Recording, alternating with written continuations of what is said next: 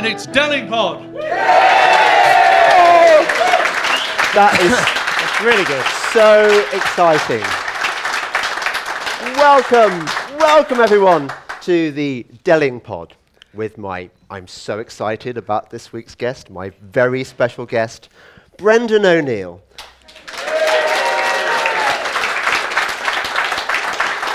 Brendan, you are so solid and reliable and wonderful. I feel really lucky to have got you. You're a crowd puller. Okay. Wow. And can I say that you are one of the few good men or women left? You know, the analogy I often use is we're at Bastogne and we're being surrounded by various SS Panzer divisions and we're holding the line. And it's really important that every man stays in his foxhole to guard the position for, everyone else. And a few weeks ago, Lidl, we lost Rod. He surrendered to this notion that regretfully that he was going to have to support Theresa May's glitter-dipped turd of a. That's not good. But you've stayed solid. Tell me why. Why? Because Brexit is the most important issue in the whole world right now. And if we lose on Brexit, I think it will be a massive defeat for all the things that people like us are interested in, which is defending freedom, defending democracy, fighting back against the forces of political correctness, the forces of bureaucracy, all these kind of bad forces that are abroad in the world. Defending Brexit, I think, is the front line in all of this stuff. And it's funny that you mentioned the SS, because I am one of those people. I'm always really reluctant. You're always mentioning the SS. I'm really reluctant to use the word fascism and Nazism unless you're talking about actual fascists and actual Nazis. So I never use the word feminazi. I know you do. No offense. I don't like it when words like Nazi and fascist are attached to people who aren't actually Nazi and fascist. But the closest I have ever come to using the word fascist is in relation to Ramonas. They are the most unpleasant, authoritarian, anti-democratic, illiberal wankers in right at this. There's no other, but and we have to really appreciate the seriousness of the situation we're in, which is that we have the reactionary middle classes marching in their thousands in the streets, calling on the government to dispense with democratic mandate and to rule by diktat. That's a terrifying thing that's happened in the past. We have the police last week calling on campaigners and journalists to tone down their Brexit rhetoric, lest anyone be kind of whipped into a frenzy of anger with a political class. That's a dangerous precedent. We have MPs saying, oh, we know you all voted for this thing, but we don't actually think it's a good thing, so we're not going to make it happen. That's a dangerous precedent that we know from the past too. So I feel like the great irony of Ramonas is that they go on and on about how people like us who support Brexit are far right and crazy and authoritarian and mental, when all those words are far better descriptions of them than they are of us. So I actually feel quite scared about the period we're living in. I think we're living through a petty, bourgeois, reactionary, revolting assault on democracy and freedom, which people are talking about in this building right now, the new European and all those people. And I think we have to stand up to it in any way we can. I certainly have experienced horridness from various leading lights of the Ramona movement. I mean, I saw Andrew Adonis in the corridor. I don't want to diss him because I think this is a friendly atmosphere. But they are quite underhand, and in a way that I don't think we are. And this has been demonstrated by a survey which showed that Remainers are much more intolerant of us than we are of them. For example, Ramonas say, I would not, if my daughter were to marry a Brexiteer, I wouldn't have it. I just wouldn't have it. You know, it's a bit like the old days. People used to say, if my daughter married a black man, I just wouldn't do it. How do you explain that gulf of intolerance? The thing is that they don't think that they are on the cusp of fascism. They actually think they're good people. Yeah. They think they're nice, they think they're decent, they think we're the scum of the earth. Because I think it's the self-righteousness. I think when you're that self-righteous and you're so convinced you're right on everything and you're so convinced everyone else is an idiot, that you have no space left for self-reflection or reason even. So I think they've jettisoned all of that, which is why I think one of the great liberal values is to always entertain the possibility that you might be wrong. Yeah. Right? That's a really important thing to do. Always, you should spend your whole life in a sense of self-doubt in a way. That's, the beginnings of freedom of speech. The argument for open debate is all premised on the idea that maybe I'm wrong, maybe someone else is right, so let's have the debate out. They've completely lost connection with any idea like that. They are utterly convinced they're right. They're utterly convinced that people who voted Brexit are stupid, xenophobic, racist, uneducated, idiotic plebs. I mean, they talk about these people in the most contemptible way imaginable. And they think they're right. And you could really see that on the People's Vote demo in London a couple of weeks ago. The placards were astonishing. I saw I was there taking photos and laughing at people. And you were on the stage talking? I was on the stage at the which is more than I was. Brexit one, yeah. Yeah. The pro-Brexit one a week later, which was far more friendly. As you say, we're a friendlier bunch. But on the People's Vote one, People's Vote in quote marks, of course, because really it's just a forced second referendum to try and demoralise the electorate. That's the longer description of it. On this People's Vote demo, there were one guy had a placard saying, we'll always be a part of Europe, you idiots. Trust me, I've got a geography degree. Oh dear. So's Theresa May, by the way. So's Theresa May. Look what happened to her. Another placard said, oh look, correctly spelt placards and correctly, correct grammar on our placards. Isn't that surprising?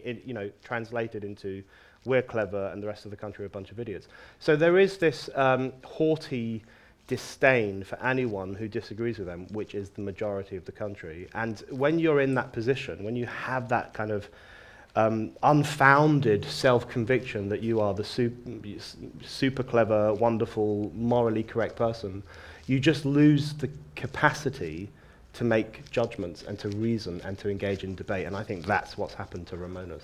While we're on the theme of dissing Ramonas, my favourite thing.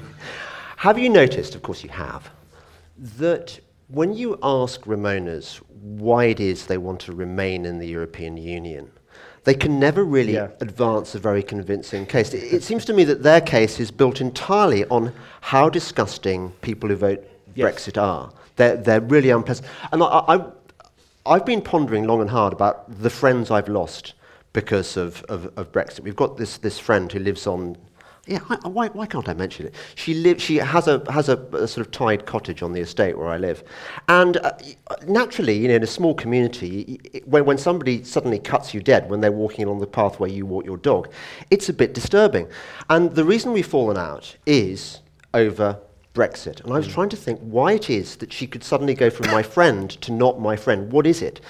And I think it's that thing that Remainers think that.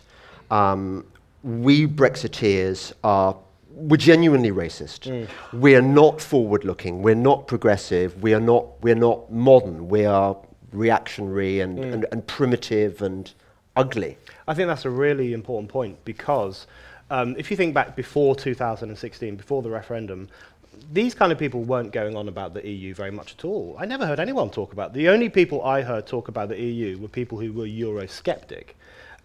Which included me, who were very concerned about the European Union and so would read a lot about it and would talk a lot about it and would have arguments about it.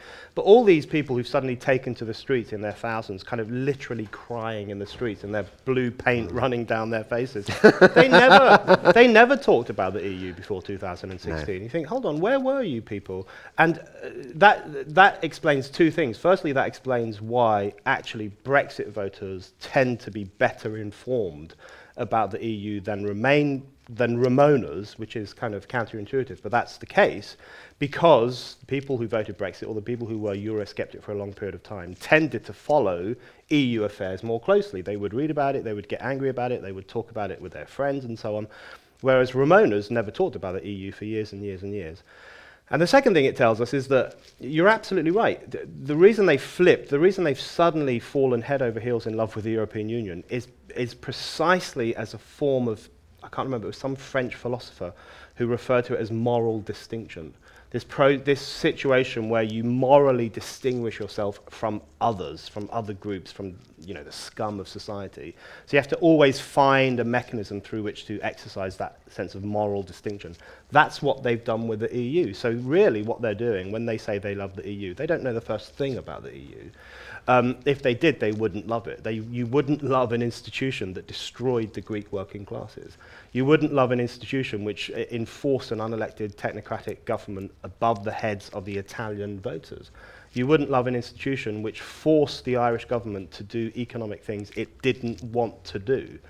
You wouldn't love an institution which talks about having freedom of movement, but actually it's the racist elevation of one group of migrant workers, i.e. European migrant workers who are 98% white, over another group of migrant workers, including Indian workers or African workers and so on. And the one reason that 1/3 of ethnic minority voters in Britain voted for Brexit is because they were worried about the racist unfairness of the European system of migration, which means a Bulgarian plumber can come here despite having no connections to this country, but their aunt can't come here despite having 7 family members in Leicester or Bradford or London or wherever else it might be.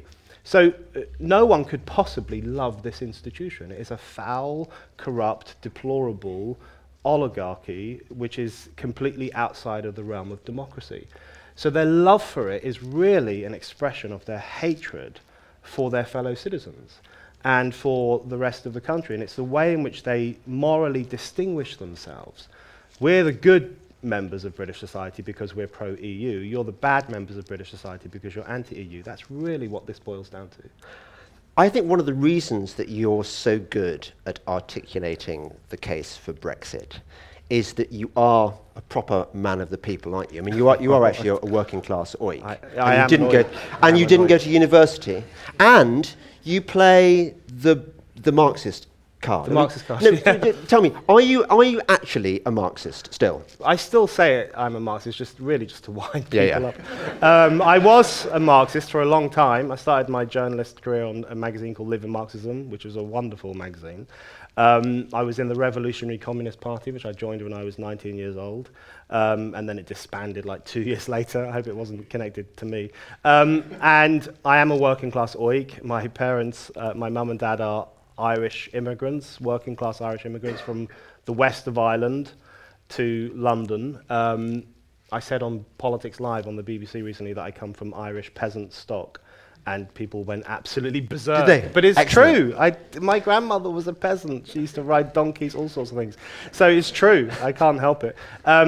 So that's all true. And one of the things that, I argued this in The Spectator a few years ago.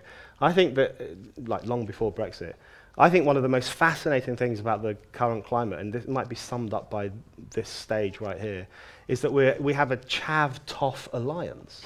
That's a kind of and Billy Connolly used to make this point in one of his stand-up gigs. He used to say, working class people and upper class people have something in common. They love drinking, they're a bit rebellious, they give their children weird names. He talked about the commonalities between poor people and rich and upper class people, and he said the problem are the middle classes, who no offence, I'm sure there's lots of really nice middle class people here, but they're the ones who tend to look down their noses at the working classes because they think they're stupid and racist and fat and unhealthy and all that kind of stuff.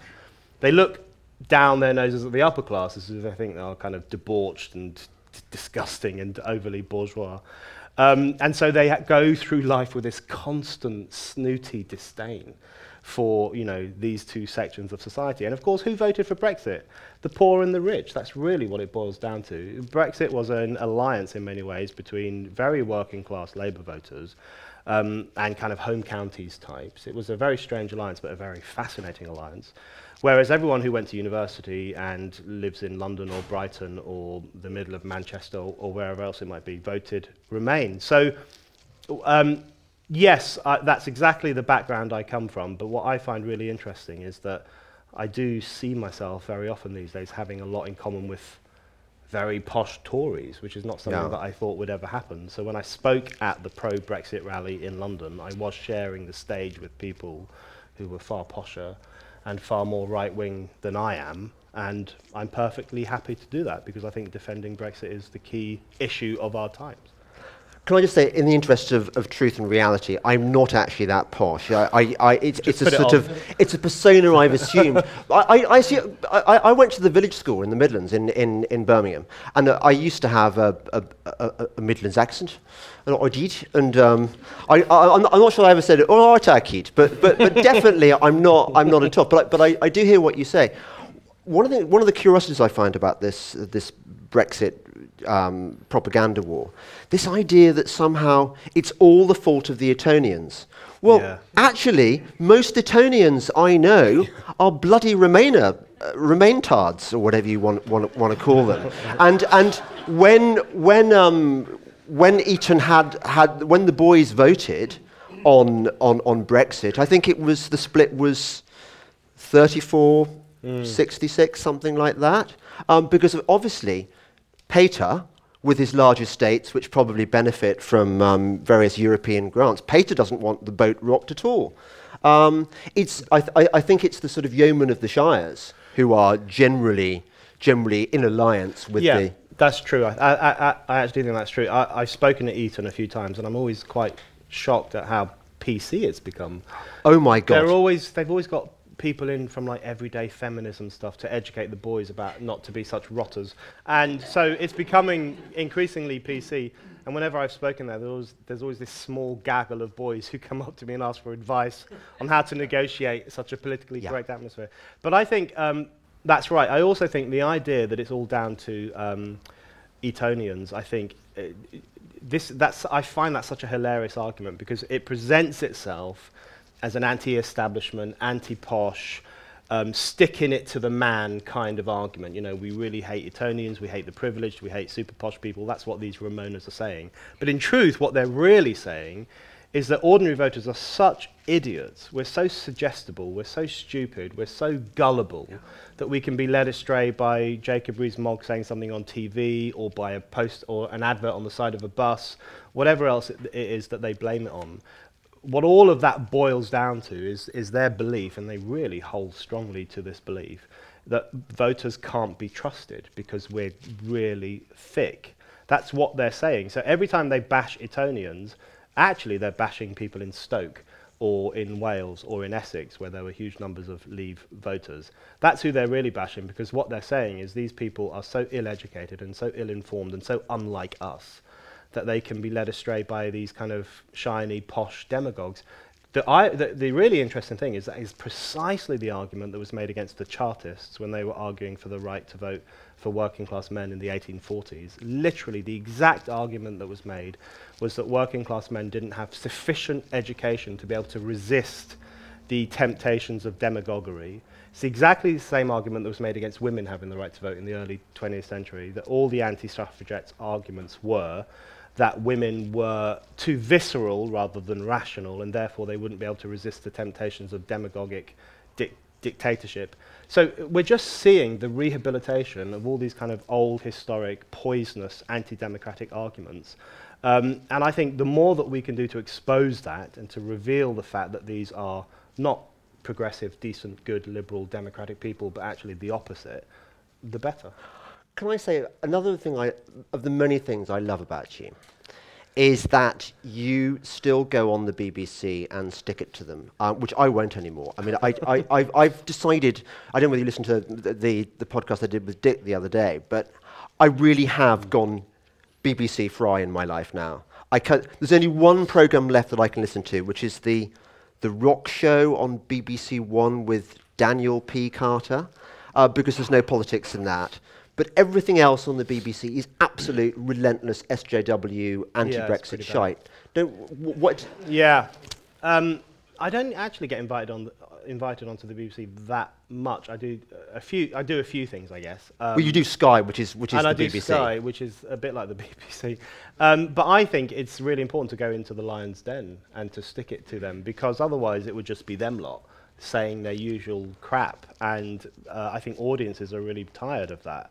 And whenever I do TV things or radio things, I get loads of emails. People are always really, because I'm not on Twitter, so people are always super angry that they actually have to go to the effort of writing me an email. So it makes them even angrier as they're going through this process. Yeah. They can't believe they have to use so much of their labour to send me a hateful message. Why are you not on Twitter, by the way?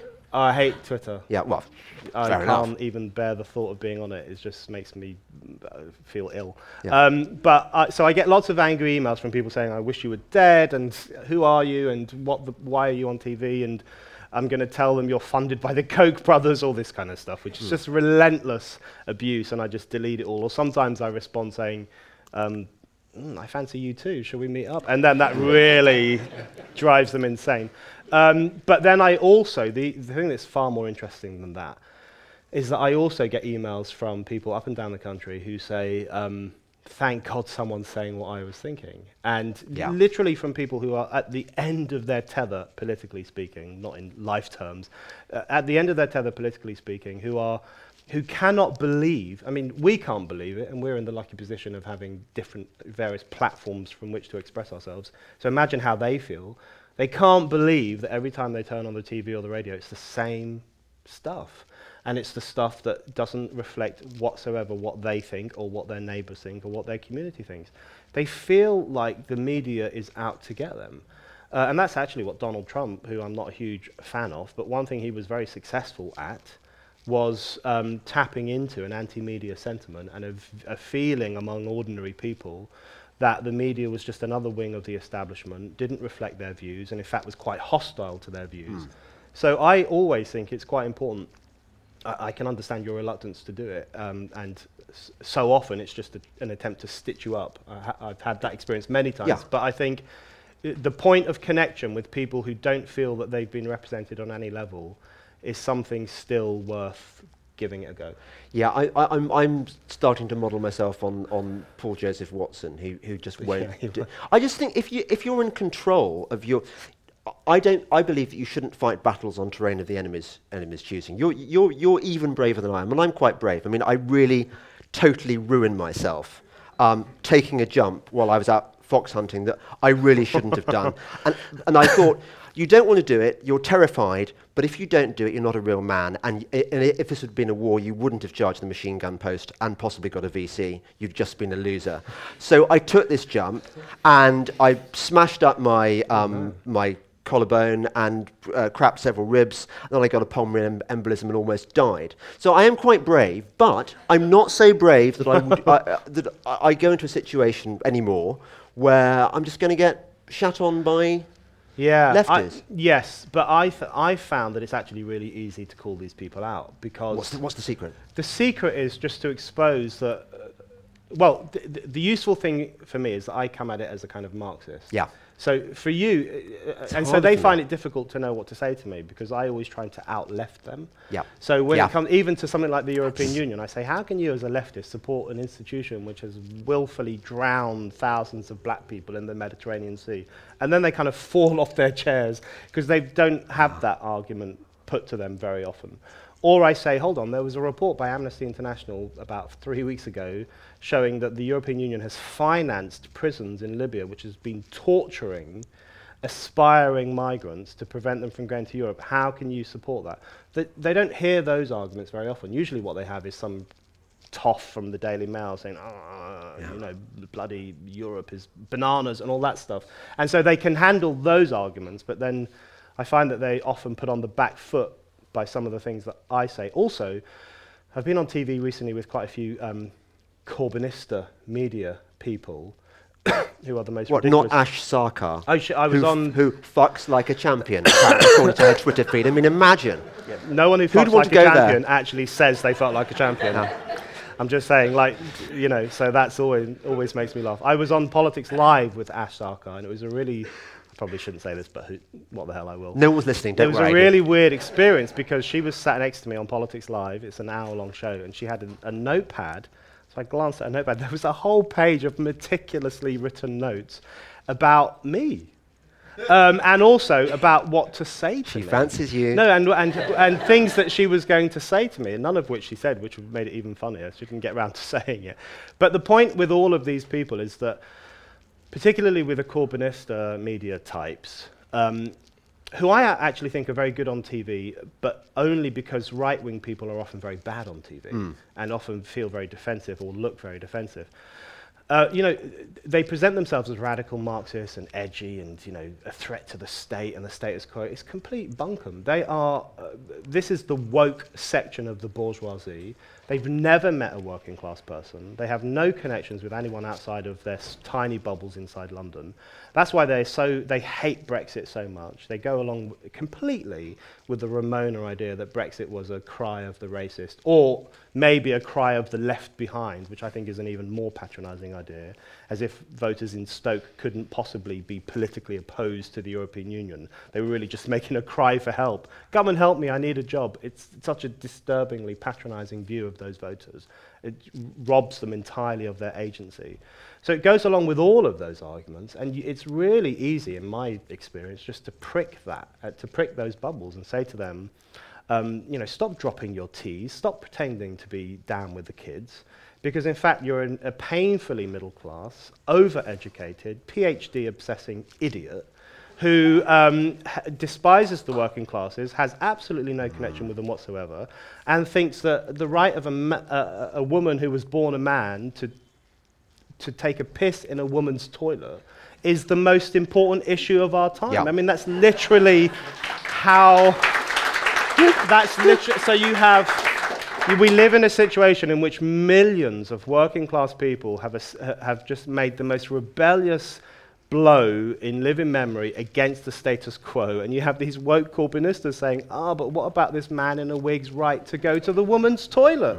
What kind of world are we living in? And so that's what I say to them, and then they go crazy. Or they stop talking, which is even better.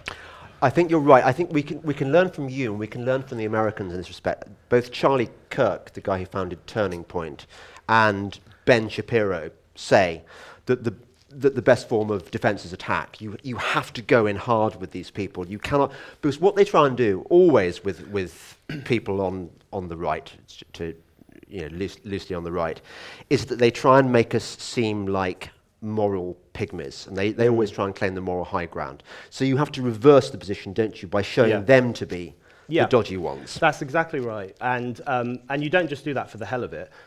You do it because they are the dodgy ones. I'm not a huge fan of many people on the right, except, of course, James and good people like him. But in terms of where the most questionable political ideas and policies and arguments are coming from, it's undoubtedly from the left, who I think have completely and utterly lost the plot. A really good example of this is knife crime. And I was thinking, I think I'm doing a radio thing on knife crime next week, a debate. And I was thinking, the idea that's been pushed by leftists and Corbynistas and others is that it's all down to austerity. So you make cuts to social services or to social work or to youth clubs, and that's why people are going out stabbing each other to death.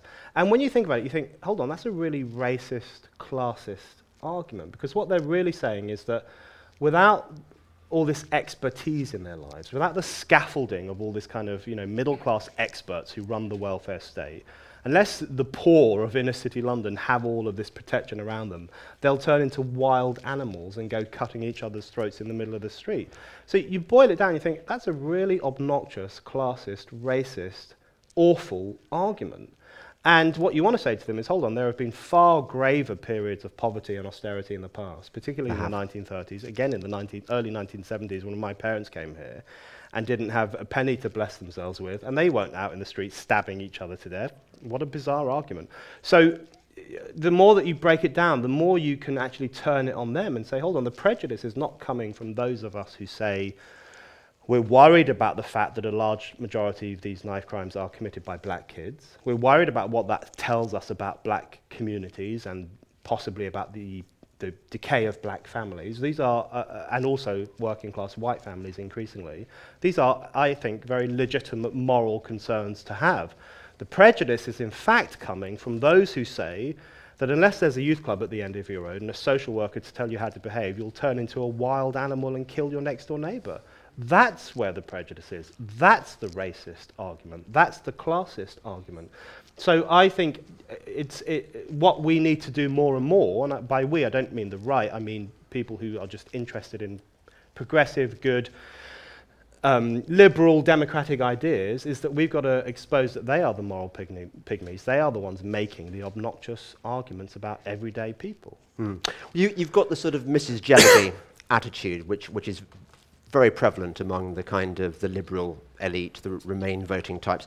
They like looking after people from, poor people from foreign countries. They like patronising them. As long as they're in the client zone, that's fine. They don't like it when these poorer people have agency of their own. Absolutely.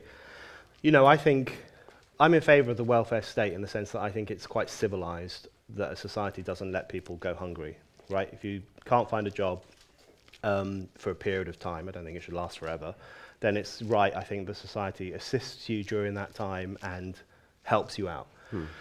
What I do have a problem with is welfareism, which is the growth of the welfare state into this kind of ideology of its own, which now welfareism expands into almost every single person's life at so many intimate levels. And also the food bank argument, which you see being wheeled out every time. If you build them, they will come, won't they? Yes, I think that's a really... But, I did an essay for The Telegraph a few years ago. This is the first time people hated this essay so much that someone printed it out from the internet, which was bizarre because it was in the newspaper, so they should have just got it from there. Did a poo into a bag. Yeah, you should be gasping because it was a horrific thing to receive in the post. Put my article into the bag of poo, sealed it. They sealed it really well, so that was a relief. With a kiss. So that was a relief. It was very well sealed. Put it into a Jiffy envelope. And this is the most scary thing. They hand-delivered it to the spiked offices, which meant I was, for a few days, really worried in case the poo man was round the corner waiting for me. That's how horrified they were by the argument I made in this essay on welfareism, which is such a simple argument, which is that when the welfare state was founded, this is kind of going back before Beveridge, in fact, to the early 20th century when the first expressions of welfareism came into existence. So you had the shift from the poorhouses and everything else towards something a bit more institutionalized. The people in that time who were most against institutionalizing welfare were working class people.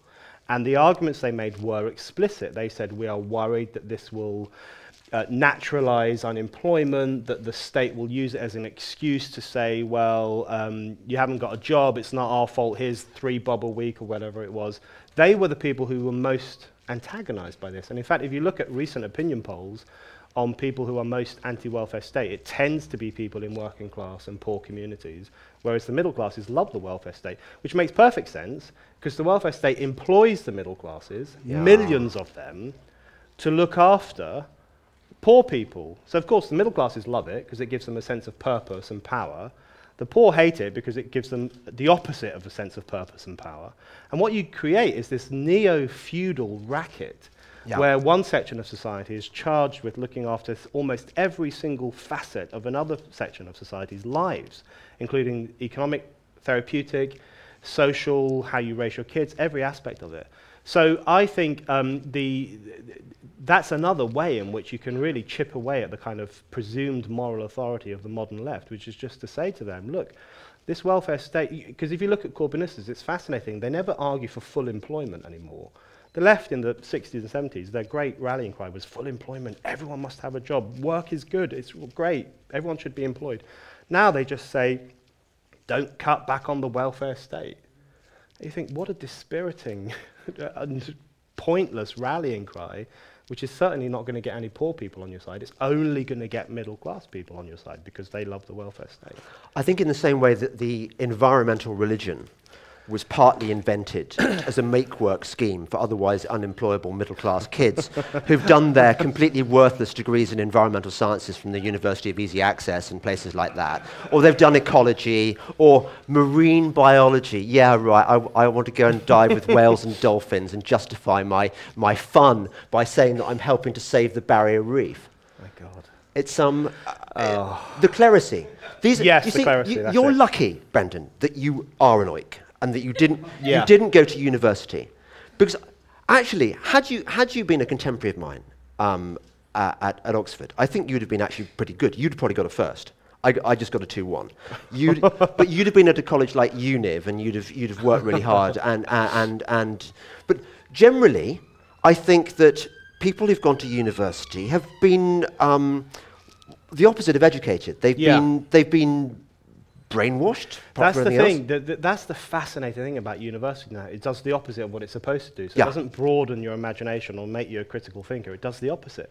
So, a lot of Ramonas will often say, the biggest divide in relation to whether you voted Remain or Leave is whether you went to university. And they think that's their trump card. They think, this proves super clever people love the EU. And you think, hold on, it might also prove far more realistically that the university now actually dulls your critical sensibilities, and it has become this kind of factory line turning out people who have the correct way of thinking, who are politically correct, who are pro-bureaucracy, who buy into all the snowflake stuff like the mental health crisis and the problem of freedom of speech and all this other crap that they foist on you the minute you get there. That's far more realistic. Whereas, the 18 and 19-year-olds who refuse to go to university because they want to learn a trade or they want to get a job or they want to have children and set up their own home or whatever else it might be, are the ones who tend to be quite critical. So they are the ones who voted against the European Union, which was a pretty rebellious thing to do in 2016 when the entire establishment was on its knees begging us not to do that. That took a sense of, well, I'm really committed, so I'm going to do it. That section of society is far more open to critical thinking now. So I think we live in a society in which the moral divide, it's like Disraeli referred to the existence of two Englands. There was an England of a kind of political set, a kind of well-connected set, and then there was the other England of people who thought differently, behaved differently, and acted differently. I think we're in that situation now, but in an even more pronounced way. And even people like us and people in this room who presumably have a kind of instinct for critical thinking or maybe being anti-PC or whatever else it might be, even I think we can sometimes lose sight of just how different these two Englands, or really two Britons, are.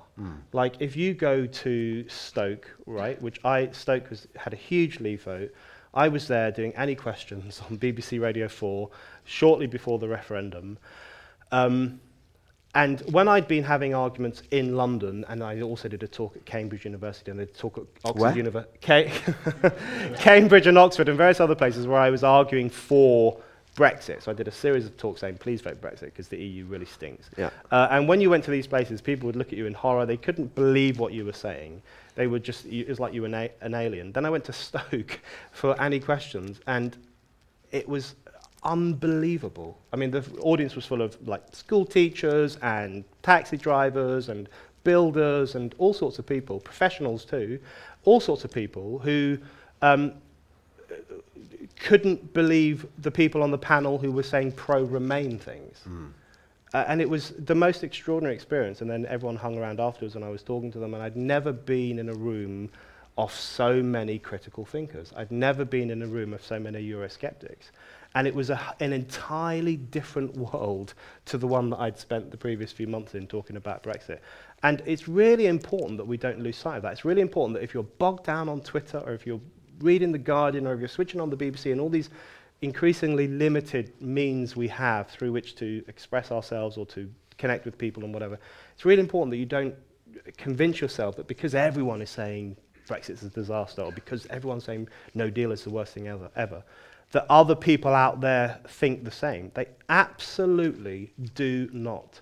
And so there is a groundswell. There are millions upon millions of people who disagree with the entire establishment, who disagree with the entire media class. And it's really so important to remember that. Can I tell you another thing that's worrying me? It's sort of related.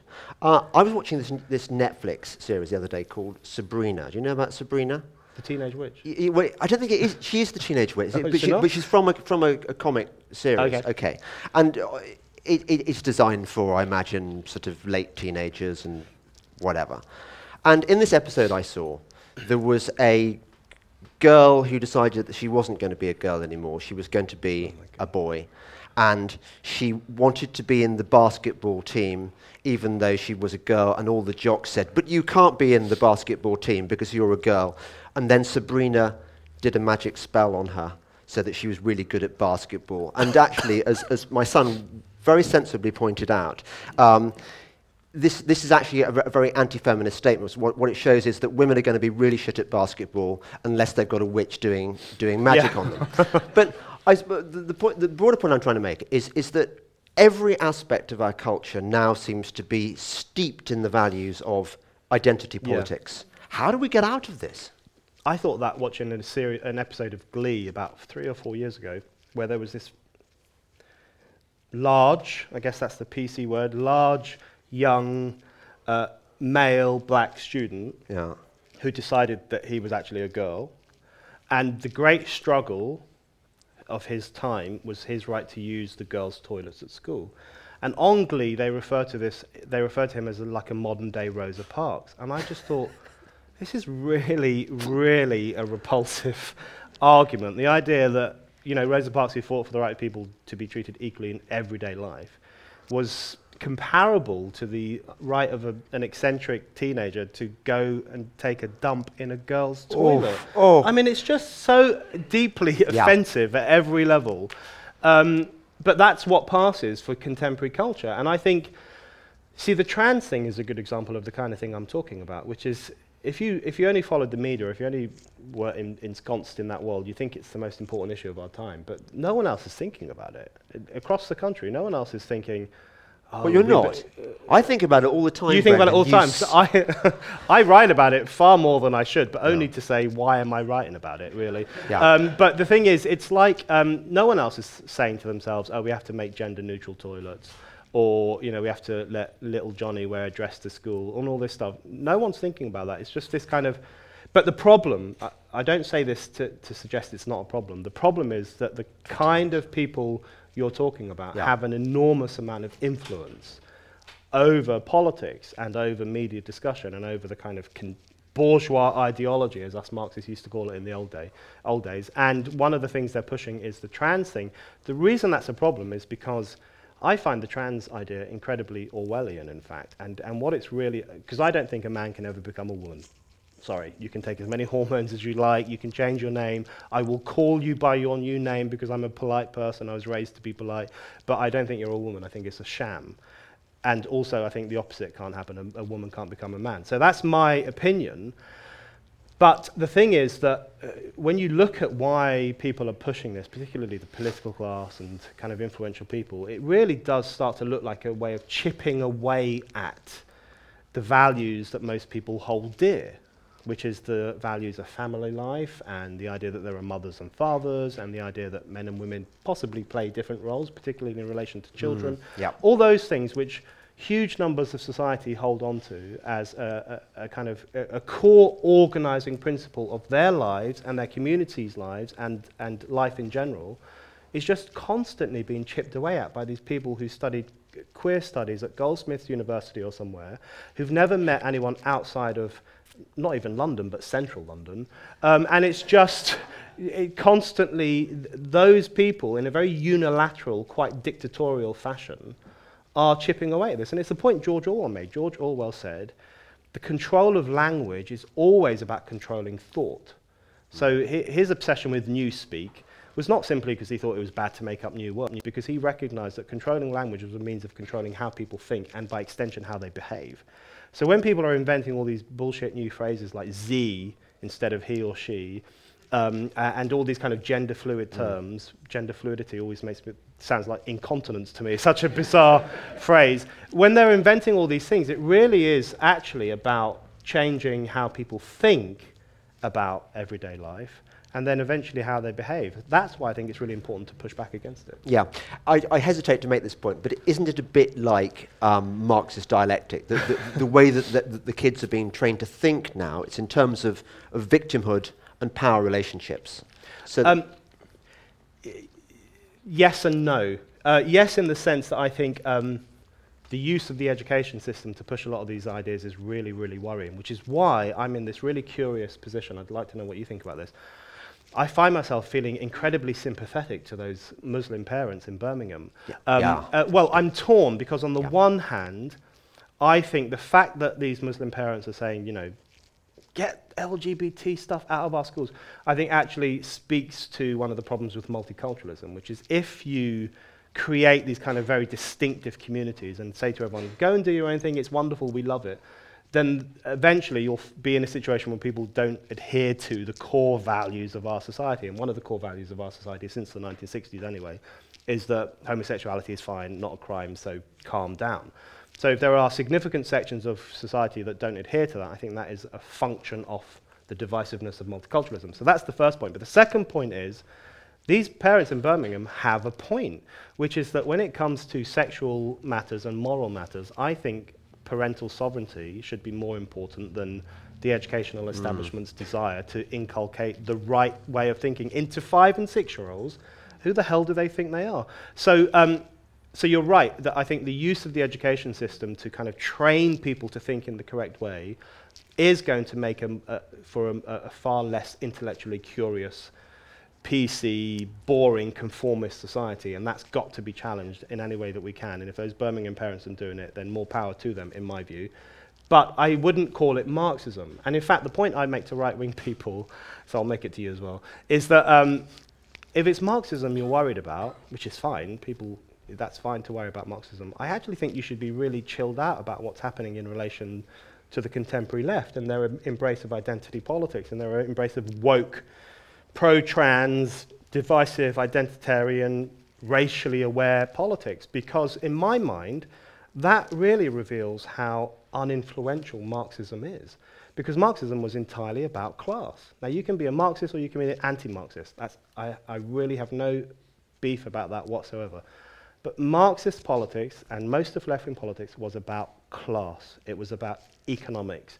It was about who owns the means of production and who doesn't own the means of production. It was quite narrow. Yeah. The thing about the contemporary left is that they don't give a damn about class. They have no interest in class whatsoever. They're obsessed with race. They're obsessed with gender. They're obsessed with sexuality. They're obsessed with genitals and toilets and all these bizarre things. So I think actually what that new left speaks to is a shift away from questions of economics and class towards questions of culture. And I think the right should calm down about Marxism, because I really do think it's dead and it's not coming back, so that's fine. It belongs in the 20th century. But it should get incredibly exercised about the new left, which is incredibly divisive and authoritarian and conformist and all those other things. So mixing those two things up, I think, is sometimes unhelpful. In the nicest way, you did actually make the point I was trying to make, which is simply that well, I said it was like Marxism. I didn't say it was Marxism, because I think that's what's happened. I think that class has been replaced by different forms of identity, different forms of... It's still about victims and oppressors, but this time the oppressor is... Well, the top dog is the white man, and then you have a hierarchy of victimhood. But I would say, yes, I don't necessarily disagree with that, but I think class is different to all other identities in the sense that class can be transcended. And I think that's why they hate class politics. Because if you look back to radical class politics in the 1800s in particular, it kind of lost its way in the 1900s, particularly with Stalinism. That was dodgy. But if you look at the kind of, with Marxism, I'm like, when people say about rock bands, I like the early stuff. I'm like that with Marxism. I like the early stuff. The later stuff, not so good. But if you look back at the early stuff, the point was that the point was to end the working class, so that you'd create a world in which there was no longer a working class. And this worked pretty much. And it wasn't about the celebration of the working class identity. It was about finding a way to end the working class identity by having greater production and growth and equality and all those other things. Now, people can say that's a pipe dream. I don't care. You can say whatever you like. It's a free country, almost. But the point is that the difference with identity politics now is that it's about celebrating inherited traits, things over which we have no control, things over which you can't actually make that much of a difference.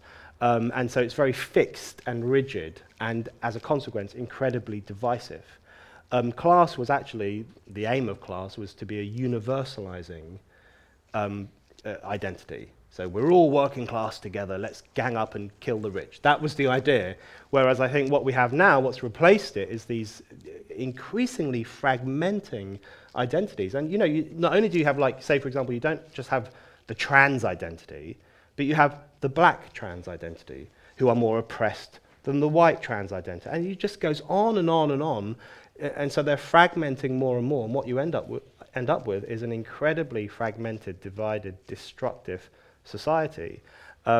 That's, believe it or not, that's not actually what Karl Marx wanted. Brendan, we've now got a very, very exciting moment in the Delingpod.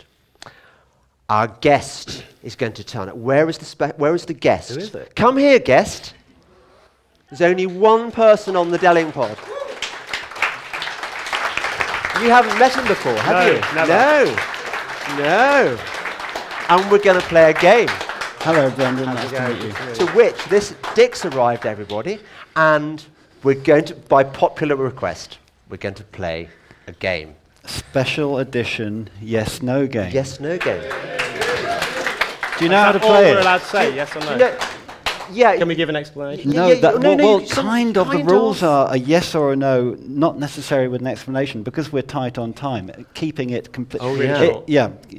It's different, but they should be self-evident. Yeah, now, yeah. Oh, just no. a warning, some of them may not be real people, and some of them are definitely dead. Okay. And the first one is kind of like a lie detector test to see whether or not the system's working. Okay. Shall I go? Yes.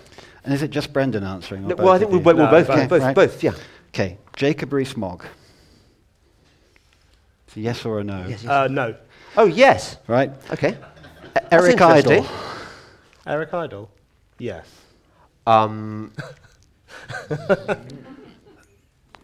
No. No. John Cleese. No. No. Oh, Definitely not. Roger Daltrey. Yes. yes. Yes, come on. Yes. Yes. Mervyn King. Yes. Yeah, Brendan, you're There's kind of a Brexit Yeah, theme Brendan- running Brendan's, through Right, this. yes. Brendan's struggling here. I think Yes. You've got your Pythons in the wrong order. order. One's a lever and the other's a Remainer, Okay. but that could be a whole new discussion. Gina Miller.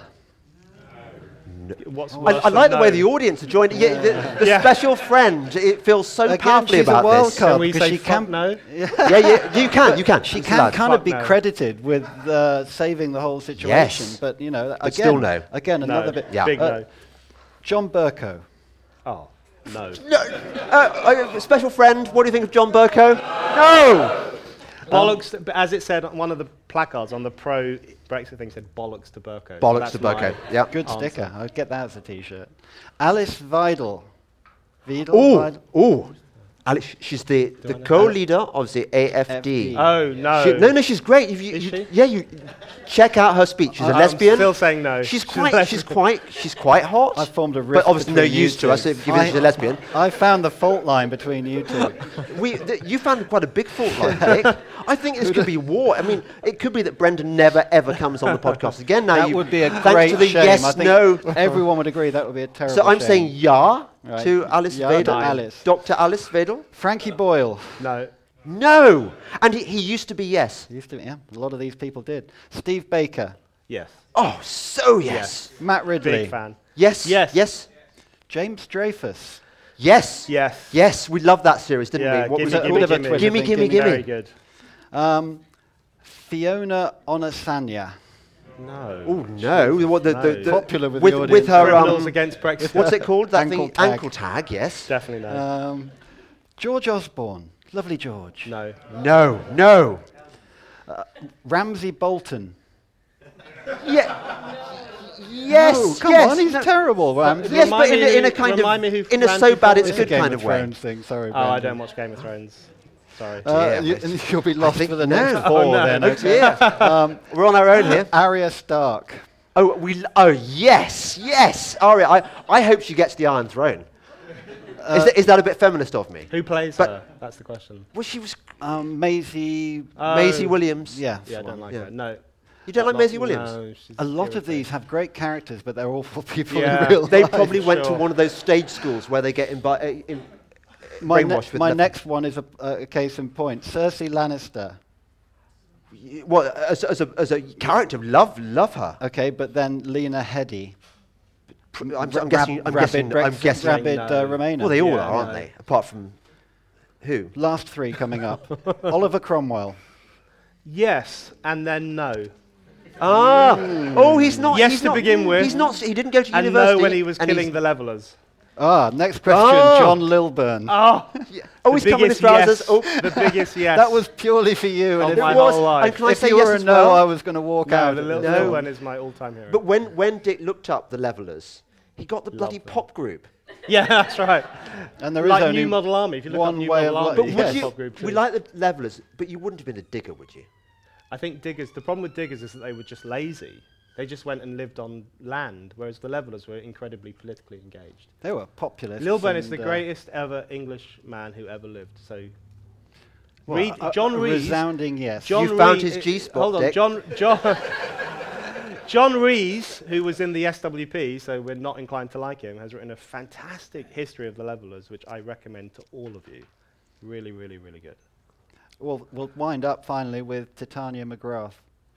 Yes. Oh yes. Yes, of Yes. Yes. Yeah, she writes a column. He writes a column for Spiked, of course. Yeah, don't 100%. presume her gender. All right? I think. Thank you, Dick, for giving us a You're happy welcome. finish. It was nice as to it's deliver known. it live. Right, I'll leave. And thank you Yeah, also. thank you. Well, you know, Dick, you can All right, say I'll some stay. more. Stay, Yours. stay. Thank you to our lovely, lovely special friend. Is that it? Have we got? We've got 2 minutes. 2 minutes. What should we Maybe do? we can have time for one question. This lady here. Hello, lady. Special friend. I don't know if I need a mic or not. One second. Talk without one. I've been a head teacher in a school and I'm used to addressing assembly. I work at the UN. The UN are very worried about Brexit because they're worried about workers' rights and women's rights in particular. And they have asked the UK government, which they have called callous and misogynistic in the way it treats women, to bring on board UN rules for women, no matter what happens with Brexit, to try and make sure that those rights are not undermined. We have a petition on the government's website at the moment asking for that to happen. And we have a way to help the women born in the 1950s who've been so discriminated against, and that's who I represent. How would you reply to the UN? Well, I'm very worried about the UN, which I think Yeah, is yeah. quite.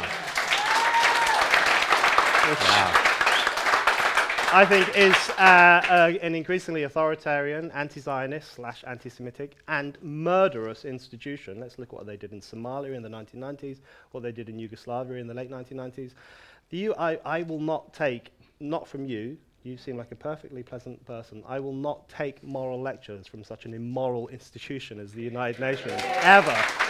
But more importantly than that, is I've heard this argument many times that we need to protect workers' rights and women's rights, and leaving the EU will undermine those things, and Remainers say that all the time. I think that's a real insult to the generations and generations of working-class people and women in the United Kingdom who fought and secured those rights long before the EU ever came into existence, which was in 1993.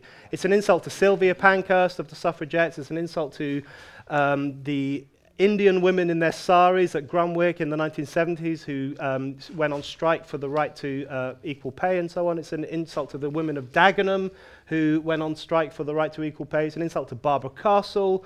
It's an insult to generations and generations of British people who actually fought tooth and nail for workers' rights and women's rights. And just because they've been codified, actually in a way that undermines them, by the European Union doesn't mean we should stick with the European Union. British people are more than capable of defending their own rights. They've done it for generations. We don't need Jean-Claude Juncker and other drunks and lunatics and bureaucrats to do it for us. I agree with Brendan. Thank you for being a lovely audience. Hooray! Thank you. Great. Well done. That was good. Good to meet you.